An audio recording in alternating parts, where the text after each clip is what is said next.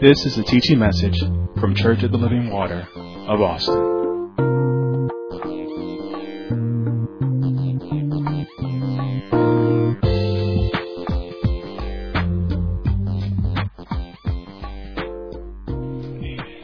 Amen and amen. So we have received an assignment, and I say we, I'm talking about the ministers and pastor from God, that in this season we're going to be talking about the birth and life of Jesus Christ. And if you came Monday night, then you got a little bit of a buffer, as Brother Everhart got in and he stepped in it. So we are going to be talking and teaching on the birth of our Savior and His life. And it's so crucial that we know who and what we believe in, especially in this season, because we all know this season is the season of Christmas coming up, right? But the thing is, we have to make sure that we really understand who and what it is we're celebrating, right? Because this is just a season, right? Christmas is it's a Christian holiday that's been put in place for us to celebrate and honor His birth. But celebrating and honoring His birth is not a holiday. It's not a one-time deal. As a believer, as a Christian, it should be showing forth every day in your life. And in this season, we know, when the world gets a hold of it, it turns into a religious, materialistic, secular whole event where they're like spin, spin, spin, and worry about the rest in January, right? Worry about that refund check to come pay off those credit card bills in January, And that's what the world is turning to. But let me say these things, right, before we get into it. Because I'm not going to really spend time on the holiday of Christmas, because like I said, this is something we need to celebrate day in and day out. So I don't want you to feel upset or offended or anything. If you hear some things, there's no problem with you getting your Christmas lights. There's no problem with you getting your Christmas trees. There's no problem with getting your decorations and spending money and things like that. But when those things start to take place of your honor and respect and reverence for God, then we have a problem. Then there's a big issue. So the thing is, we as Christians, we have to keep in the forefront of our heart, in the forefront of our mind, what the real meaning is. What was Christ's birth for? And we're going to touch on that today. I'm going to make sure we get that. So my purpose of this teaching is to discover who is Jesus the Christ and what His birth and life means to us as the believer. So I'm going to start off. I want everybody to turn to Micah chapter 5. Ooh, Micah. Y'all know where Micah is, right? Micah chapter 5. And while we're going there, I'm going to start by asking this question. Who in here believes in the birth of Christ? Raise your hand. So I knew I would have this reaction. And before I read this, before we go into this, let me read some things to you. Micah chapter 5. And I'll start again. Who in here believes in the birth of Christ? Okay. Micah chapter 5. And I'm going to start at verse 2. But thou, Bethlehem Ephrathah, though thou be little among thousands of Judah, yet out of thee shall come forth unto me that is to be ruler in Israel, whose goings forth have been from of old, from everlasting. So this is what we call a prophecy of the Messiah coming. This is talking about Christ coming. And the one thing that I wanted to point out to you from here is that it says, whose goings forth have been from old, from everlasting. This is referring to the Christ. And there's a reason why I asked who believes in the birth of Christ. And this is going to kind of segue into what is the birth of Jesus. So let me tell you what the birth of Jesus is. The birth of Jesus has to do with the incarnation or the embodiment of Christ. Christ didn't need to be born. So I want everybody to correct that. Make sure you know what we're celebrating. Christ didn't need to be born. He always was, always is, and always is to come. But Jesus had to be born. Jesus had to be born for a purpose. So that's the first thing I want everybody to clear up in their minds. This is nothing new. We've heard these things before, but as you see, we need to be reminded. Jesus had to be born. Christ's goings is from everlasting. From the foundation of the world. He did not need to be born. So then, the birth of Jesus is this, the incarnation of Christ. It's God, the eternal Son, putting on flesh to become a man for the sole purpose of redeeming mankind. I'm going to say that again. The birth of Jesus is the incarnation of Christ.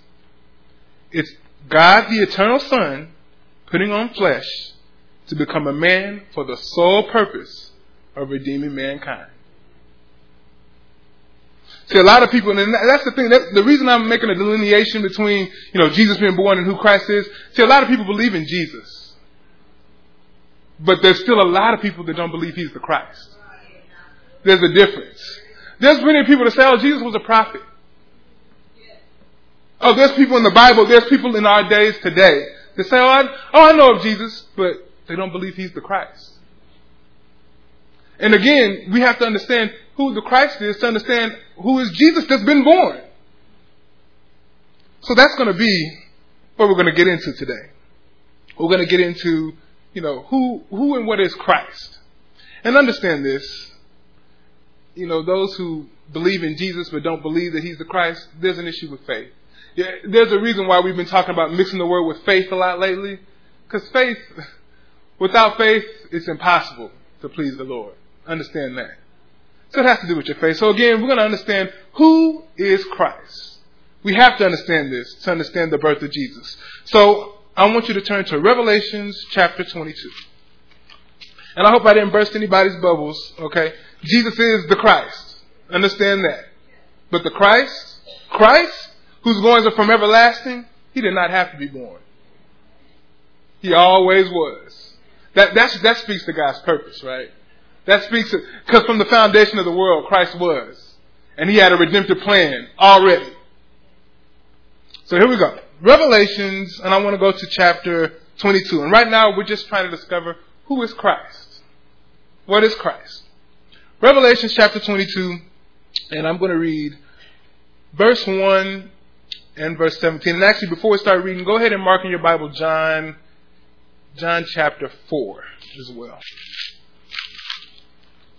Because what I'm going to do, y'all know me, I like doing this. I like reading the scripture and jumping right to another one because it runs right in together. So we're going to go from Revelation chapter 22, and I'm going to read verse 1 and verse 17. And then I'm going to go to verse 14 of John 4. All right. Revelation chapter 1. We all there? 22 verse 1. We there? And it says, and he showed me a pure river of water of life, clear as crystal, proceeding out of the throne of God and of the Lamb. Verse 17. And the Spirit and the bride say, come. And let him that heareth say, come. And let him that is athirst come. And whosoever will, let him take the water of life freely.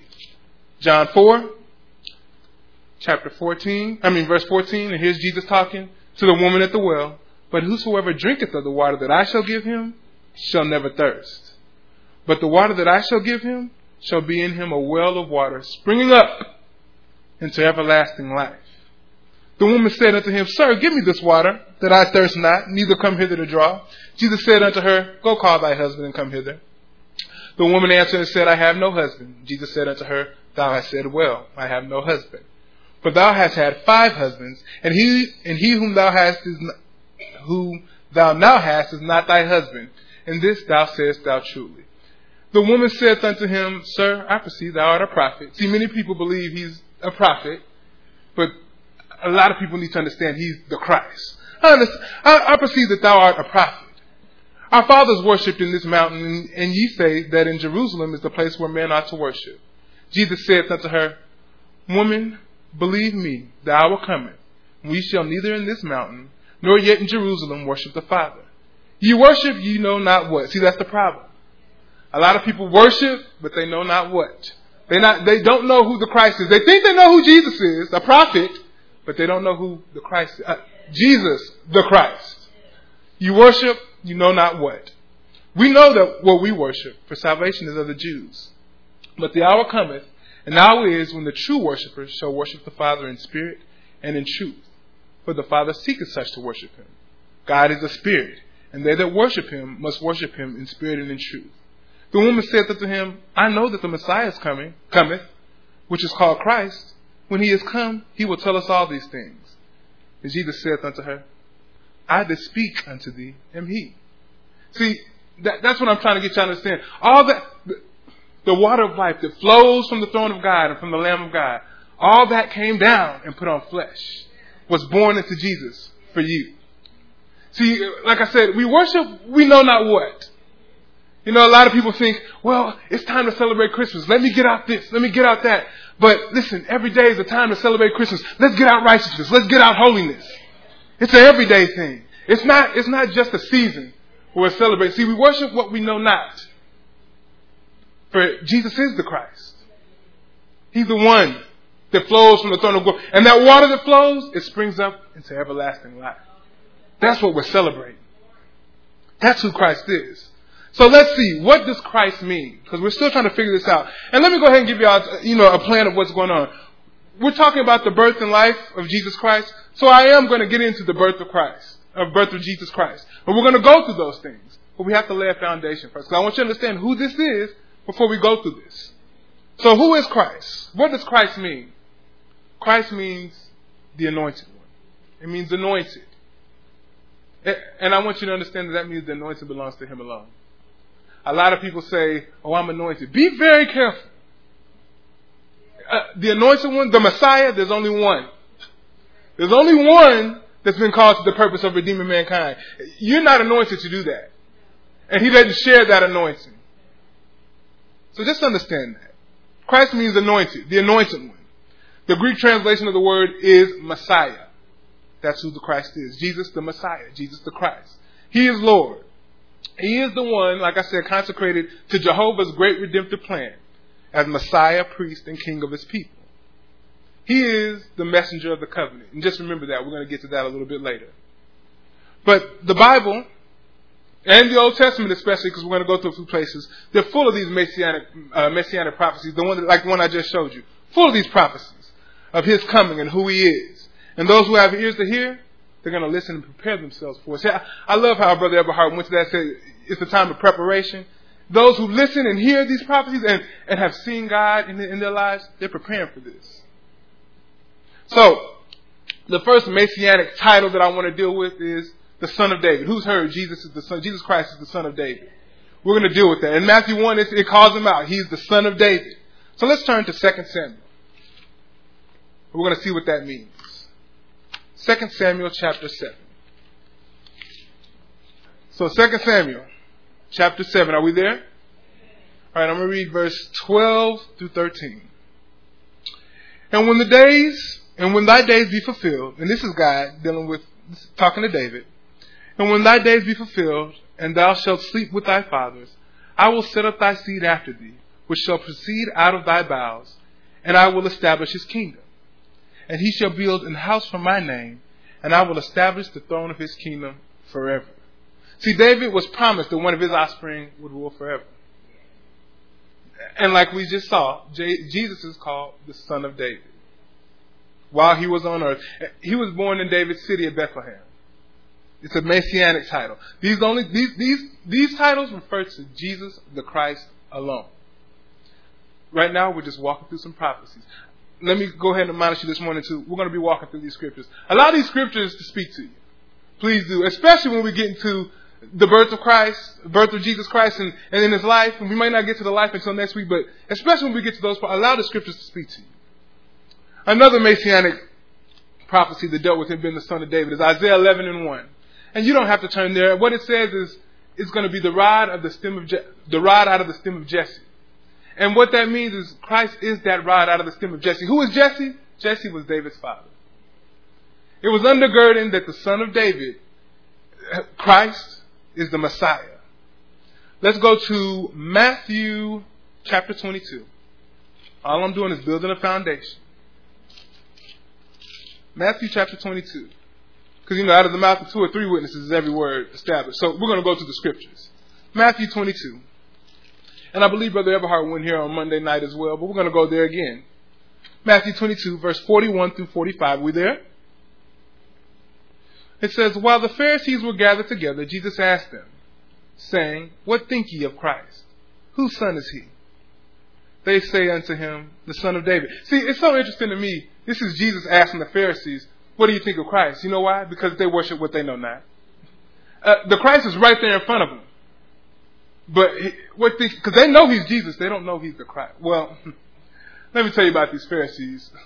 They were stiff-necked people. They had all the signs around them. They had the word just like we had them. They didn't want to know. Let me put it like that. So here it is again. What think ye of Christ? Whose son is he? They say unto him, the son of David. He says unto them, how then does David in spirit call him Lord, saying, the Lord said unto my Lord. That's powerful to me right there. The Lord said unto my Lord. That Lord right there, you know, the one that's in all capitals, capital F, that Lord is Jehovah God.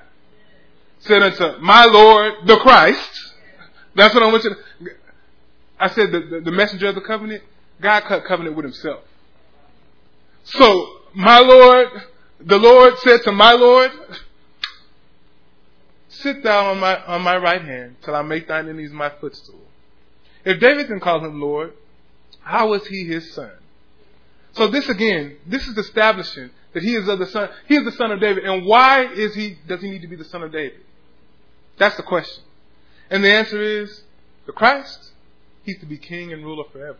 See, David was a royal lineage. And Christ had to be royalty. And God promised to him. God said it. So Christ is to be king and ruler forever. And now, while the Bible deals with the lineage of Joseph and Mary, it's the lineage of Mary that's the most important. She is of the lineage of King David. So is Joseph, but she is of the lineage of King David. And then let me show you how God undergirds it, because he gives another prophecy that it's going to be a seed of the woman. I think Brother Eberhard went there Monday too. Let's go to Genesis 3. Genesis 3.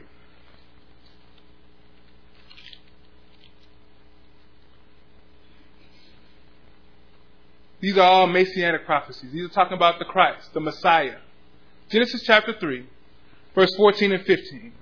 And the Lord God said unto the serpent, because thou hast done this, thou art cursed above all cattle, and above every beast of the field. Upon thy belly shalt thou go, and dust shalt thou eat all the days of thy life. And let me just tell you, this is the fall of man right here. This is what's going on. And then verse 15 comes. And I will put enmity between thee and the woman, and between thy seed and her seed. And it shall bruise thy head, and thou shalt bruise his heel. That woman he's referring to, that's Mary. Jesus is the seed of Mary. She's the woman referenced here in the prophecy. Christ was brought to us without the aid of a man, and there's purpose behind that. He's the seed of the woman. So, like I said, Joseph and Mary are both from the lineage of David. But the prophecy said it's going to be the lineage of David, and it's going to be the seed of the woman. So Joseph, in case you had a question, Joseph is not the father of Jesus. God alone is the father of Jesus. Okay? And he's the seed of the woman. The seed of Mary. And, you know, it's so amazing to me. You know, through this, the devil, he was destroyed and ruined by our great Redeemer.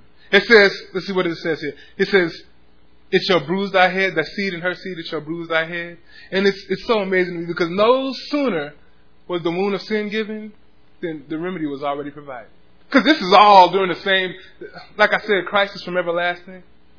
This has already been set in motion. The devil was like, yes, I gained the ground. And God was like, hold up. Wait a minute. The seed of the woman is going to bruise your head. Already, there's nothing that can surprise God.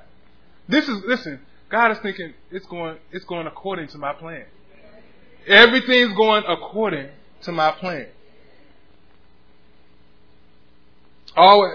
Christ always was, always is, and is to come. And now by faith in this promise, we're justified and saved. His sufferings and his death pointed at Satan, you know, the bruising of his heel. And the bruising of his heel still continues, because when we're afflicted, Christ is still afflicted. But understand that the heel, while down here on earth, his heaven is far above, his head is far up in the heavens. Showing his victory over the hands of the enemy, because that bruise to his head, it was a fatal blow. That's a fatal blow. And as Christ's kingdom gains, as it increases, Satan just falls. But this is all brought to us by the seed of the woman, the son of David. So, like I said, Christ is to be king and ruler forever. And what makes him a king? Why do we need a king? Let's go to Isaiah chapter 9. Again, we're still on Messianic prophecy. Isaiah chapter 9.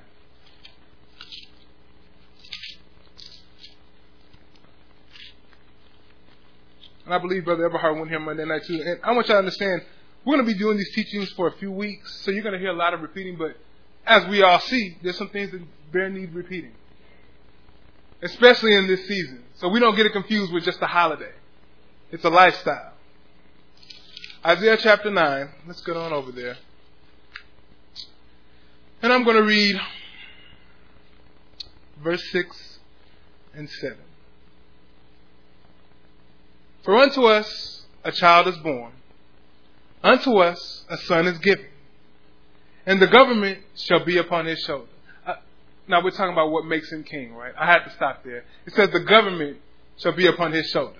This means, as king, there's no other working body of individuals, no other cabinet, no other government that can veto him, that can impeach him or his rule. No. It's not a democracy. It doesn't fly like that. No, the government, he is the government. Can nothing block his authority. The government is on his shoulder. When he decrees or declares a thing, it's so. But remember what I said. He is the Christ. He's the anointed one. Can't nobody here decree or declare anything. Take that and run with that. If you have to decree or declare anything, declare his goodness. Declare his peace on earth. Anything else, that's not scriptural. He is the Christ. He's the Messiah. I don't see any scriptures referring to anybody here. He's the Christ. And what does the king offer? What is it? Let's keep reading here. Verse 6. For unto us a child is born, and unto us a son is given, and the government shall be upon his shoulder, and his name shall be called Wonderful, Counselor, the Mighty God, the Everlasting Father. This is just for you super Bible scholars, and maybe you can help me because I haven't figured out yet, right? The Son is going to be called the Everlasting Father. I'm going to leave that alone. Listen, this is the power of God. Listen, I'm going to leave that alone. But the Son is going to be called. That's what's wonderful about him. It said, Wonderful Counselor, the Mighty God, the Everlasting Father. We're talking about the Son here. I'm not even going to touch that. I'm not even going to attempt to touch that right now. I'm not going to touch it. And then it says, the Prince of Peace. Now we talk about a king. We talk about a king and his kingdom. The kingdom he has dominion over. And what does he offer? Peace. The gospel of peace. What is the gospel of peace? Let's find out real quick. Let's turn to Matthew 4. Keep your ribbon there in Isaiah. Let's turn to Matthew 4.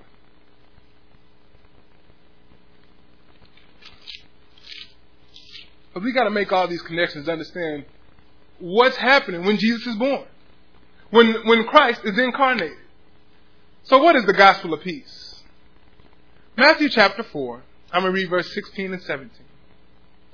The people which sat in darkness saw great light. And to them which sat in the region in shadow of death, light is sprung up. From that time Jesus began to preach and to say, and let me tell you something. This is the first word from Jesus the Christ. Repent, for the kingdom of heaven is at hand. That's the gospel of peace. Repent, for the kingdom of heaven is at hand. Repentance, there's so much that comes along with repentance. The heart of repentance, it's good because people say, well, I've repented from my old ways. I don't have to repent again. The heart of repentance, it's good to keep this heart. Because the thing about it is, the flesh still, the flesh that you still deal with, it still wants to have its way. It still wants to do its own thing every day. But remember, we're to cease from our own works. That's what true repentance is. We're to cease from our own works. We're surrendered to His way. And the attitude of repentance reminds you that it reminds your flesh that it's God's way, for the kingdom of heaven is at hand. That's the attitude of repentance. And with that attitude of repentance comes His mercy, comes His grace, comes peace. That is the gospel of peace. God with you. God is only going to be with you once you've repented and accepted the gospel, for the kingdom of heaven is at hand. For in choosing God's way, you will have peace. He establishes His kingdom with peace.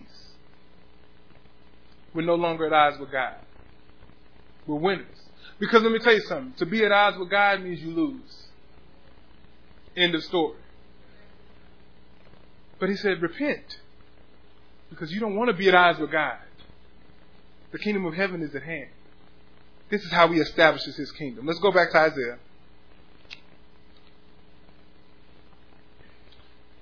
And I'm going to finish reading verse 7. Of the increase of his government and peace, there shall be no end. Upon the throne of David and upon his kingdom, to order it and to establish it with judgment and with justice from henceforth, even forever.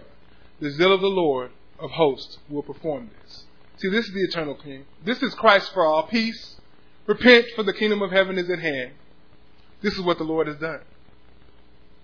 Can you imagine Christ the King, who flows from the very throne of God? We saw him. He's the water that flows from the very throne of God, fashioning himself as a man, humbling himself, enduring the shame of the cross for us. And understand this. He had to put on, when he fashioned himself as a man, and then when he died for us, he had to put on sin, because sin was never his nature. Like I said earlier, righteousness and holiness, that's his nature. That's what he wants us to learn. And so, that being said, we're going to look at one more prophecy here. And this is going to deal with the messenger of the covenant I told you. Let's turn to Malachi chapter 3. And understand this about all these prophecies that we're reading so far. And after this, we're going to get into, the events of his birth. But understand this about these prophecies. Christ fulfills them all. He is the fulfillment of these prophecies. That's what he is. And so this one is so interesting to me. Because when I read this, a lot of people go straight to money. I'm going to read this to you, and I hope you understand. So, Malachi chapter 3, and I'm going to read verses 1 through 10. Behold, I will send my messenger, and he shall prepare the way before me. Now, I want you to understand right now, the messenger that he's sending, he's talking about John the Baptist here. He's talking about John the Baptist preparing the way for the Lord. So, behold, I will send my messenger, and he shall prepare the way before me. And the Lord whom ye seek shall suddenly come to his temple, even the messenger of the covenant, whom ye delight in. Now, the messenger of the covenant, they're talking about Christ. And the covenant that they're referring to, of course, this goes back to the covenant that God made with Abraham. In thee shall all the nations of the earth be blessed. Let me keep reading here.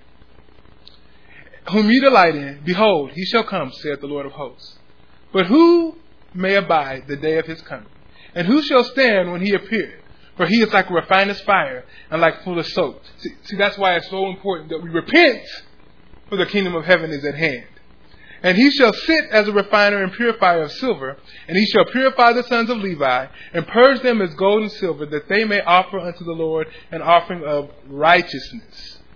I want y'all to remember that verse 3, an offering of righteousness.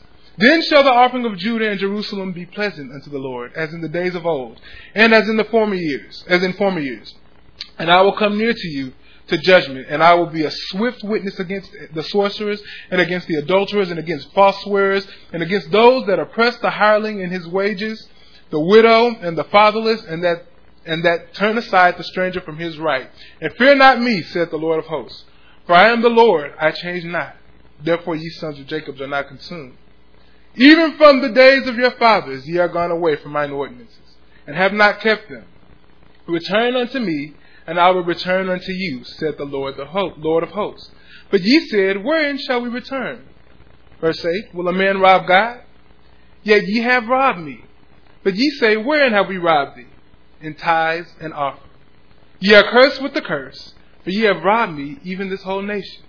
Bring ye all the tithes into the storehouse, that there may be meat in mine house, and prove me now herewith, saith the Lord of hosts, if I will not open you the windows of heaven, and pour you out a blessing, that there shall be no room enough to receive. See, so here's what I want you to understand, right? We say that the messenger of the covenant wants you to... The messenger of the covenant is here to show you, and he's talking about the covenant of Abraham, right? And we're saying, pour you out a blessing that there's no room that you can receive. So the messenger of the covenant wants you to know that there's a difference between God blessing you and you following him just because material blessings, or in this case it's talking about give the tithes and offering because you've robbed God, right? So God is promising that the window of heaven blessing will be brought to you by the messenger of the covenant. And like I was saying earlier, this is not really talking about, it does apply to your money, But if you read with your spiritual ear, this is not just talking about you bringing your money to church. That's not what it's talking about. This is referencing our obedience. Here's our obedience. Us receiving the gospel, repenting and receiving the gospel, that's our obedience. And that's what this is referencing.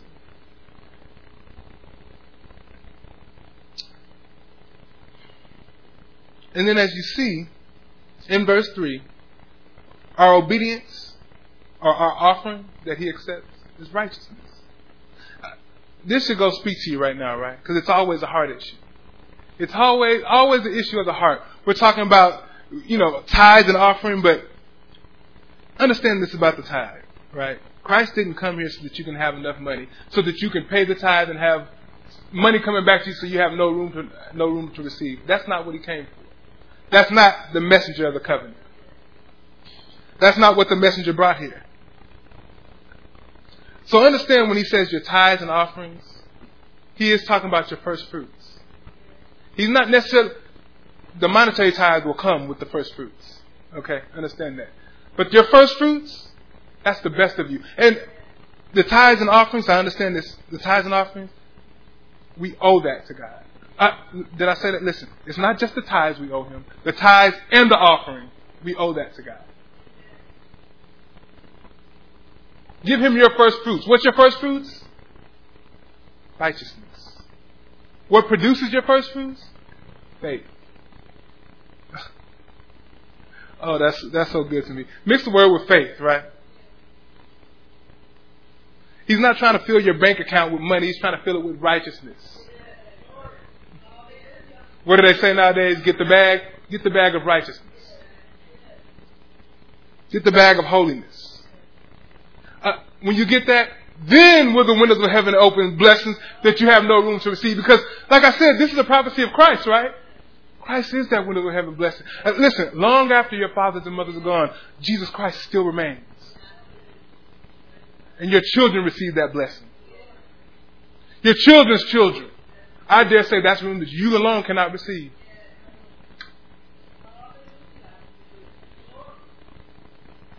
He is the blessing that you don't have room to receive. But we said it's about the offering of righteousness. So what do you have to do? Seek ye first the kingdom of God and his righteousness. And then all those other things that you thought it was about, like the tithe coming back to you, those will be added to you. But seek ye first.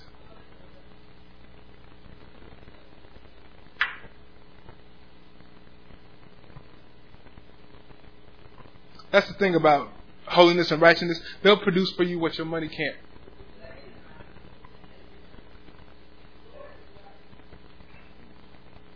Make God your priority. I heard it this morning. Minister Hayes said, make God your priority. You want the windows of heaven blessing? Make God your priority. Repent, for the kingdom of heaven is at hand. Believe the gospel. Believe in Christ. Not just in Jesus. Believe in Jesus the Christ. So the coming of Christ, if you didn't know, he's the fulfilling of the tithe too.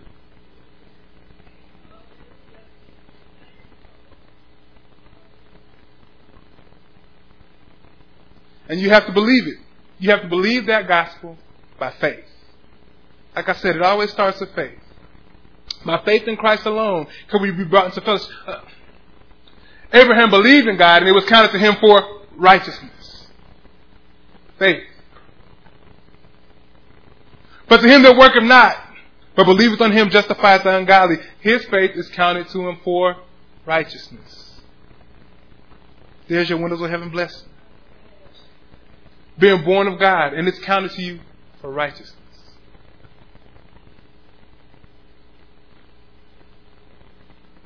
So when God makes a promise, it's done. He is the messenger of the covenant. He is the Son of David. He is the anointed one. He is the Messiah.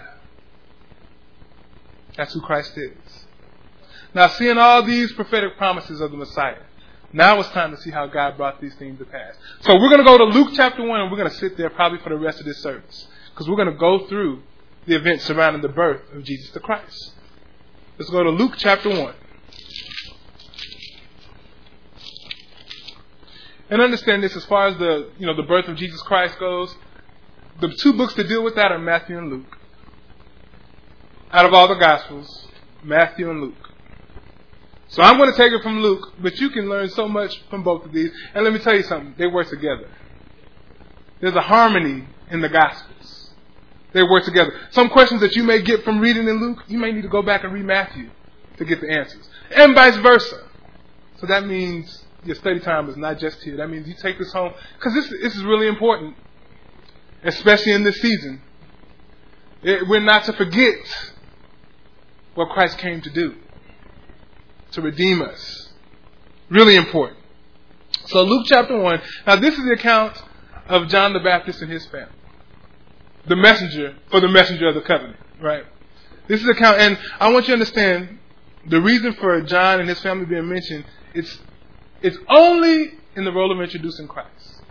If you think about it, because it said Elizabeth was barren. If you think about it, it doesn't mention her having any other children. And I don't know if she did or not, but the Bible doesn't mention it. Because the birth of Jesus Christ, is all about Him redeeming us. So understand that. And there's a reason why God doesn't waste any words. So let's start in Luke. Luke chapter 1, and I'm going to start verse 5. And I'm going to tell you, I'm going to go through verse 80. I'm not going to read it all necessarily, but we're going to go through this whole chapter here. So Luke chapter 1, verse 5. There was in the days of Herod, the king of Judea, a certain priest named Zacharias, of the course of Abijah. Now, I have to stop there already. Because Abijah, if you don't know, was the high priest during King David's reign. Listen, if that don't speak to you, I don't know what it does, because God is lining up everything for the fulfillment of His righteousness. He's lining up everything's getting set in motion. Do you understand the mind of God? Listen, this has been planned. Christ is from everlasting, and everything is just lined up just as He planned it. We saw it from the beginning in Genesis chapter 3. Here we are in the New Testament in Luke, and it's lining up. So here it is again. There was in the days of Herod, the king of Judea, a certain priest named Zacharias of the course of Abijah. And his wife was of the daughters of Aaron, and her name was Elizabeth. And they were both righteous before God, walking in all the commandments and ordinances of the Lord blameless. And they had no child, because that Elizabeth was barren, and they both were now well stricken in years. So let me just address that here, verse 6 and 7, right? It said that they were both righteous before God, walking in all the commandments and ordinances of the Lord blameless. See, you never know what God has planned for you. You never know what God has planned for you. But let me tell you something. Elizabeth was barren. They both were well stricken in years. But God has a plan for them. And guess what? They're in position to be used. You never know what God has planned for you. But you need to be in position. You have to be in position to be used. What did we just say? The offering He accepts is righteousness. And what did it say they were? They were both righteous before God, walking in all His commandments. Listen, that's being in position to be used. It pays to have God on your side. Because they were well stricken in age, and Elizabeth was barren, but with God, nothing's impossible. Are you in position to be used? Then watch God work. Now, let me keep reading here. And it came to pass that while he executed the priest's office before God in the order of his course, that's the course of Abijah, according to the custom of the priest's office, his lot was to burn incense when he went into the temple of the Lord. And the whole multitude of the people were praying without at the time of incense. And there appeared unto him an angel of the Lord standing on the right side of the altar of incense. And when Zacharias saw him, he was troubled, and fear fell upon him. But the angel, and I want y'all to remember that, fear fell upon him. We'll get back to that here in a second. But the angel said unto him, Fear not, Zacharias, for thy prayer is heard. And thy wife Elizabeth shall bear thee a son, and thou shalt call his name John. And thou shalt have joy and gladness, and many shall rejoice at his birth. For he shall be great in the sight of the Lord, and shall drink neither wine nor strong drink, and he shall be filled with the Holy Ghost. even from his mother's womb. And many of the children of Israel shall he turn to the Lord their God. And he shall go before him in the spirit and power of Elias, to turn the hearts of the fathers to the children, and the disobedient to the wisdom of the just, to make ready a people prepared for the Lord. So, from these verses, 13 to 17, you can see Zacharias must have been praying for a child. Or he may not have been continually praying, but he may have before. It may have been something that he asked God, but Zacharias has been praying for a child. And I like to say probably for a long time. But again, I don't know these things. And the angel of the Lord said, you will have a son. And not only will you have a son, but he shall be filled with the Holy Ghost from the womb. Whoa. So, I've never seen anywhere else in the Bible where a child was filled with the Holy Ghost from the womb. I've never seen that. And then he's to make ready a people prepared for the Lord. How does he make ready a people prepared for the Lord? By preaching the gospel of peace. Repent, for the kingdom of heaven is at hand. There's nothing special that he could do. There's nothing in it. Like I said, it's all about Christ coming. Don't make a big deal about John the Baptist. Make a big deal about who he's heralding in. That's what it's about. So repent, for the kingdom of heaven is at hand. That's how you may prepare the people ready for the Lord. So let's go to verse 18. And Zacharias said unto the angel, whereby shall I know this? Now we were talking about the fear that he had of the Lord. Where did his fear go right now? Because let me tell you what this means, what he's really saying. He's saying, yeah, right, you expect me to believe you? Look how old we are. Whereby shall I know this? For I am an old man and my wife are well stricken in years. Yeah, right. How am I to believe you? So, what he's doing is asking God for a sign, right? You know, the Bible says something about those who seek after a sign, right? An evil and adulterous generation seeketh after a sign. Here's your sign, your faith. There's your sign. If you're ever looking and you're asking God, God, show me, please give me a sign. Look at your own faith. Because there's a lack there if you need a sign from God. Start with your faith. And then Gabriel had to check him. So let's see here. And the angel answering said unto him, I am Gabriel to stand in the presence of God, and am sent to speak unto thee and show thee these glad tidings. So he said, look, this is not my word I'm bringing to you. This is not, it's all about God. And so you may think that you're talking to an angel of the Lord, but you are coming against God's word. So when a word goes forth from here or wherever in your life and you want to speak out against it, you better just be real careful.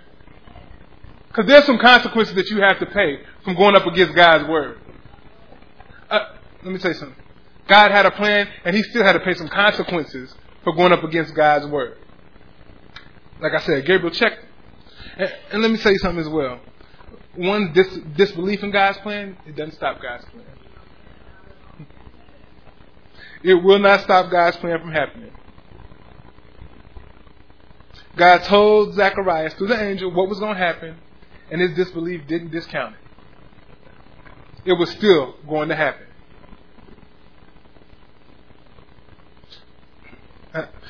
That just makes me so thankful, right? That God doesn't change like the attitude of men. Because if he did, guess what? We wouldn't be redeemed. I'm so grateful that he does not change like man. And like I said, there was nothing Zacharias could do to keep God's plan from coming to fruition. I want y'all to understand that too, right? God had a plan for Zacharias from the get-go. But let me tell you something. He has a plan for you. And if you don't get into it, he'll go around you. He will go around you. He wants you to be a part of his plan. Just like Jesus is the son of David. He brought David into his plan. But you want to stay in that plan.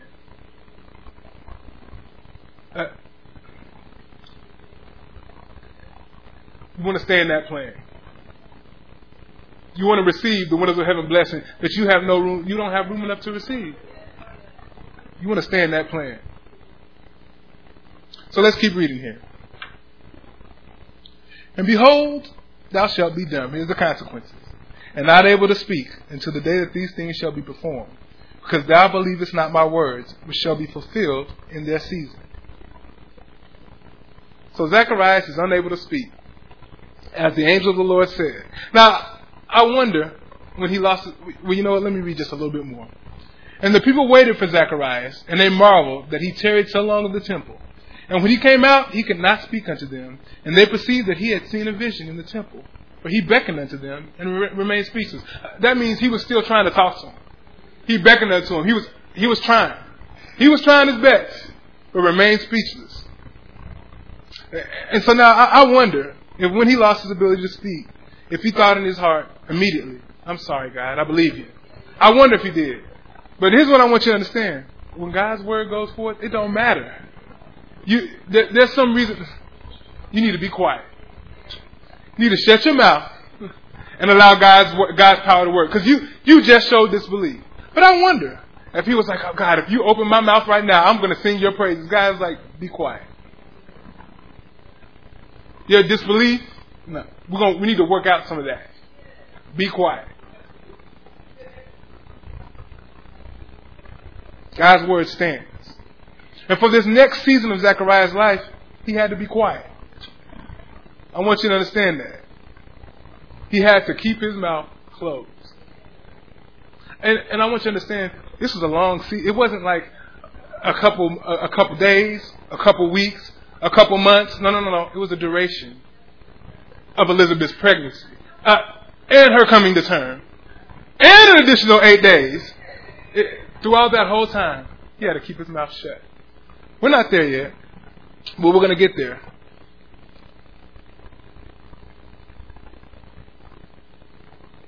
But yes, I always remember, it's never about what you want. Like I said, he may have wanted to open up his mouth and speak something in after God's, but it's never about what you want. It's never about what you want to do, even if you think it's what God wants for you and what God says and what God wants you to say. No, God wanted Zacharias to be quiet. You know why? Because when he did have something to say, he questioned God. Out of the abundance of the heart, the mouth speaks. There's something in his heart that needed to be worked out. So he told him to be quiet. It's about what God is doing through his redemptive plan. So if you have a question, is that God? I don't understand. Listen, does it have to do with his redemptive plan? Let me tell you this. The instruction from God will always have to do with his redemptive plan. So if you have a question, is that God I'm hearing? Does it have to do with his redemptive plan? Does it have to do with his redemptive plan? Just like Zacharias. But I'm old. That don't have to do with my redemptive plan. Be quiet. Don't say another word. Because of your disbelief, be quiet and be still and know that I am God. No more words for Zacharias. Only thing that was needed was the sacrifice that God, the offering that God accepts, obedience. That's all that was needed. You know, a lot of people, you know, when they get into messes, self-inflicted messes, you find yourself crying out to God and you're putting yourself on your on bended knee and you're crying out and God is like, you know what? I don't want to hear I don't want to see another crocodile tear. I don't want to hear a word of prayer from you. What I want is your obedience. That's it. That's all I'm hearing. That's all I need from here going forward. So understand this. After Zacharias left the temple, he was dumb. He couldn't speak, but he still had to obey. Because guess what? There's some actions he had to take with his wife to get pregnant. So obedience is needed. Don't open your mouth. You can try. It's futile. That's what that means for you. When God says a word, you could try to change it to fit you and your situation or however you want to. It's not going to work. When God speaks, it's done.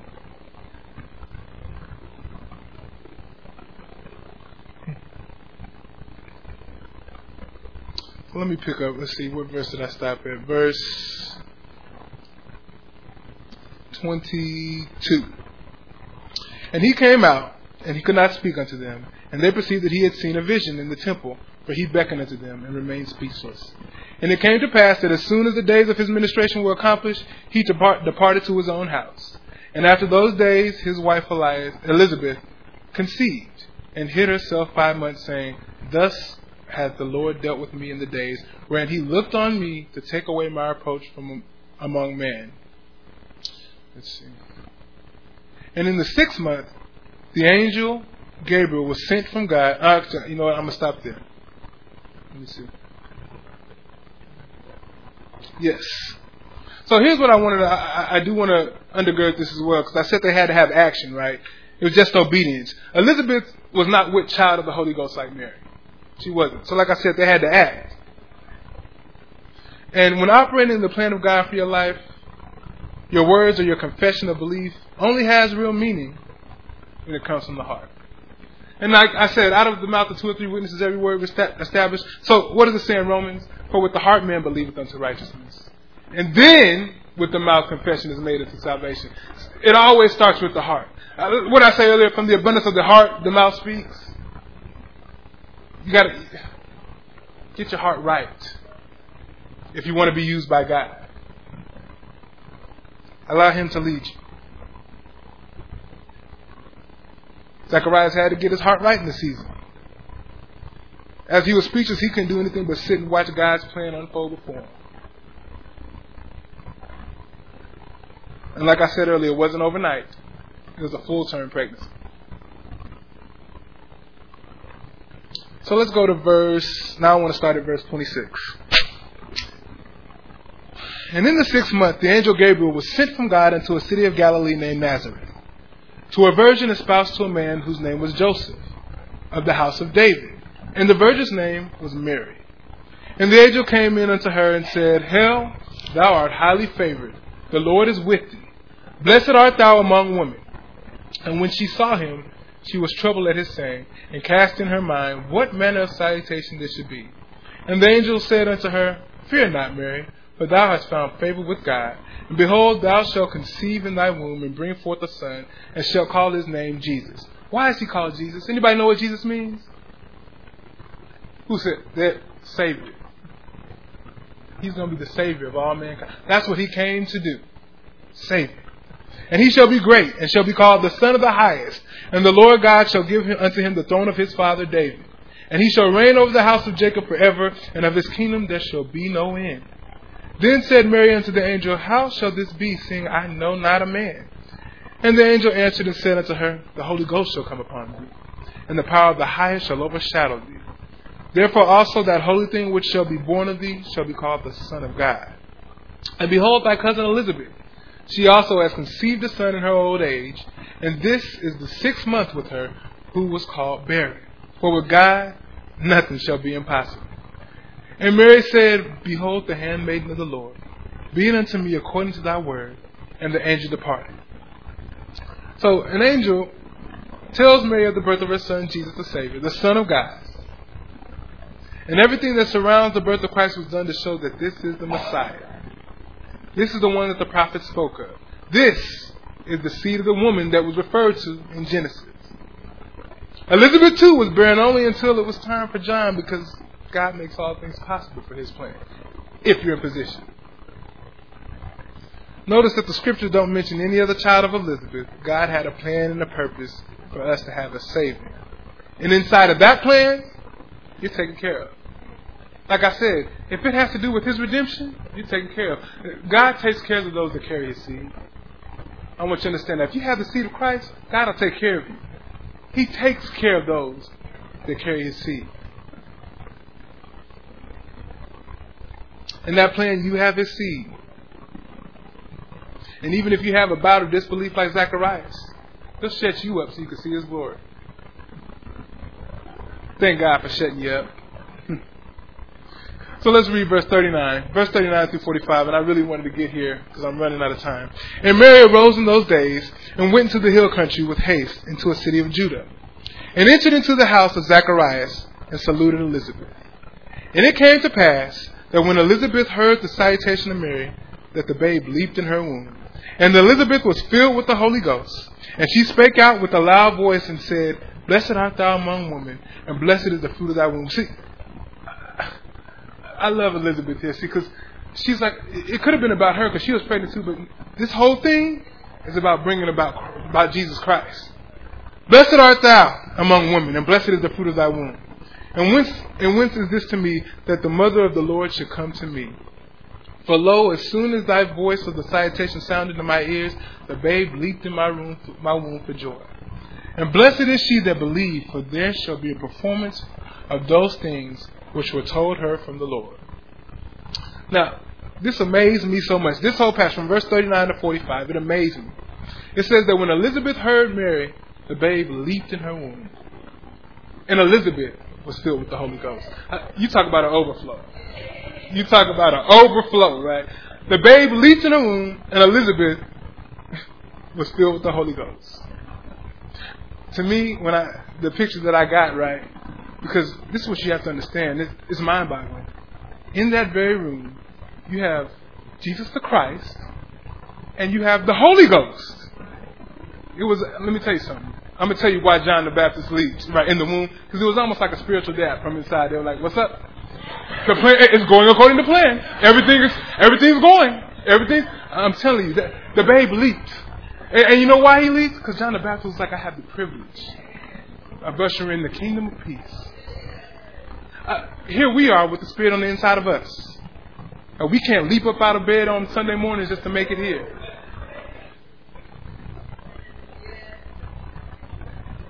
And he's in the womb, excited for the privilege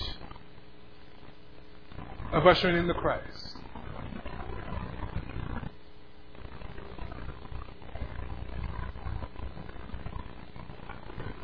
I believe that John the Baptist from the womb knew that he was going to preach the gospel of peace. He was filled with the Holy Ghost from the womb. I said this earlier. I've never seen any other baby filled from the womb. So I'm not saying that your baby can hear from the womb. No, I'm saying John the Baptist was filled with the Holy Ghost from the womb. He knew he had to preach repent, for the kingdom of heaven is at hand. He understood this privilege. And we're living proof of God's plan. Listen, the same spirit inside of me is within you. There should be a spiritual dap going on all the time. We should be leaping into service to our Lord. It shouldn't be a question of, well, I got this to do, I got that to do. I want to do this, I want to do that. I have a football game coming up.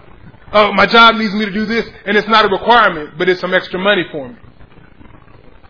Oh, well, I can use that extra money to give the tithe. Where's your righteousness? That's the offering he accepts.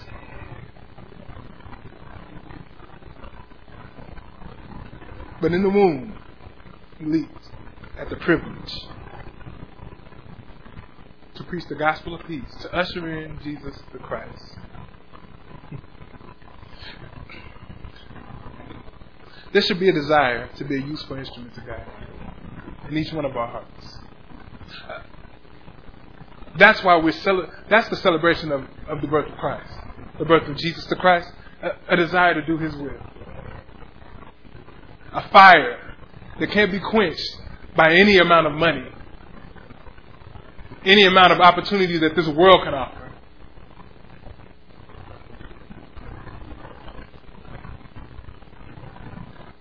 Obedience. That's what's needed. So let's see here. Yes, I will be able to finish with this. I'm going to start at verse 57. And I want you to understand that 46 through 56, it's just Mary praising the Lord. Read it on your own time. It's Mary praising the Lord. But you're going to see a lot about that. So verse 57. Now Elizabeth's full time came that she should be delivered, and she brought forth a son. And her neighbors and her cousins heard how the Lord had showed great mercy upon her, and they rejoiced with her. And it came to pass that on the 8th day they came to circumcise the child, and they called him Zacharias, after the name of his father. And his mother answered and said, Not so, but he shall be called John. And they said unto her, There is none of thy kindred that is called by this name. And they made signs to his father, how he would have him called. And he asked for a writing table and wrote, saying, His name is John. And they marveled all. And his mouth was opened immediately, and his tongue loose. And he spake and praised God. Now, Elizabeth gives birth to John. And at this point, remember, it was important. The only thing important to remember is that John is to usher in Christ. That's it. He's to prepare you the way of the Lord. And it amazes me that at the time of his birth, how the minds of Elizabeth and Zacharias are made up. Just the page before, you see Zacharias' unbelief, disbelief. But here you see Elizabeth talking about, nope, no way, immediately. Nope, that's not his name. God said it's going to be John. Then they went to Zacharias and like, you're the father. Shouldn't we call him Zacharias? And he was like, oh, I can't speak, but let me get something across to them. His name is John. That's what it's going to be. And then his mouth opened immediately. Why? This was God's time. It said it back, let's see, verse 20, which shall be fulfilled in their season. He told him he's going to be done until this is God's time. This signified the dissolution of any belief he had, any disbelief he had. It was gone. Because like I said, out of the abundance of the heart, the mouth speaks. And immediately when his mouth was open, he went to praising God. And what was he praising God for? It wasn't the fact that he had a child. Because, that's why God told him to be quiet. That probably would have came out of his mouth if he was able to speak. It was because he had the privilege of raising the one who was going to usher in the class. He went to praising and worshiping God. Now, I'm not going to read all of what he said here. Actually, I'm not going to read any of it. You can read that all the way to verse 80. But he went to praising and rejoicing. And when I read this, I began to think of Psalm 127. Children are a heritage of the Lord. Because Zacharias knew that. Zacharias was saying, listen, it's a privilege to raise and to preach the gospel. Because remember, they were barren. They were well stricken in age. But in position to be used by God. And so, now that I have a child, he's going to be used by God.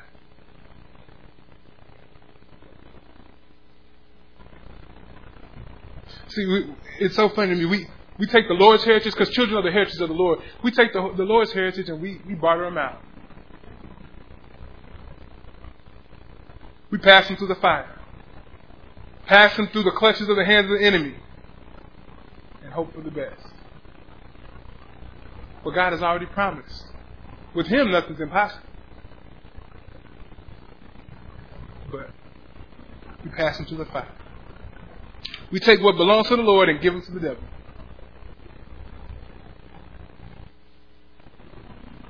Well, the things that I have them involved with, they're not bad things, but do they interfere with their walk with God? I consider that a bad thing. Does it interfere with their growth? Because at the end all be all of it, we want to be able to be used by God as an instrument for his use. Zacharias, now he understood that. And that's the whole point. Because this instrument, John the Baptist, he was ushering the Christ. Your redemption. Thank God for people being in position. Thank God for having God's purpose on their mind. Or people that are like, come what may, come what the job offer me, come what they say that my child can do sport-wise, what they can do academic-wise, come what may, I know what God says they can do. That's who I'm validated in. Elizabeth and Zacharias understood this. And from this heart came the one that ushered in Jesus Christ. I do have a little bit of time left, but I don't want to rush this next section. So we're going to stop here. But again, next time we come back, we're actually going to get into the birth of Jesus Christ. Then we're going to get into his life. Because again, we're talking about the birth and the life of Jesus. Because you can't talk about his birth without talking about his life and his death. That's what he came to do. You can't get into his birth without talking about these things. Stand to your feet.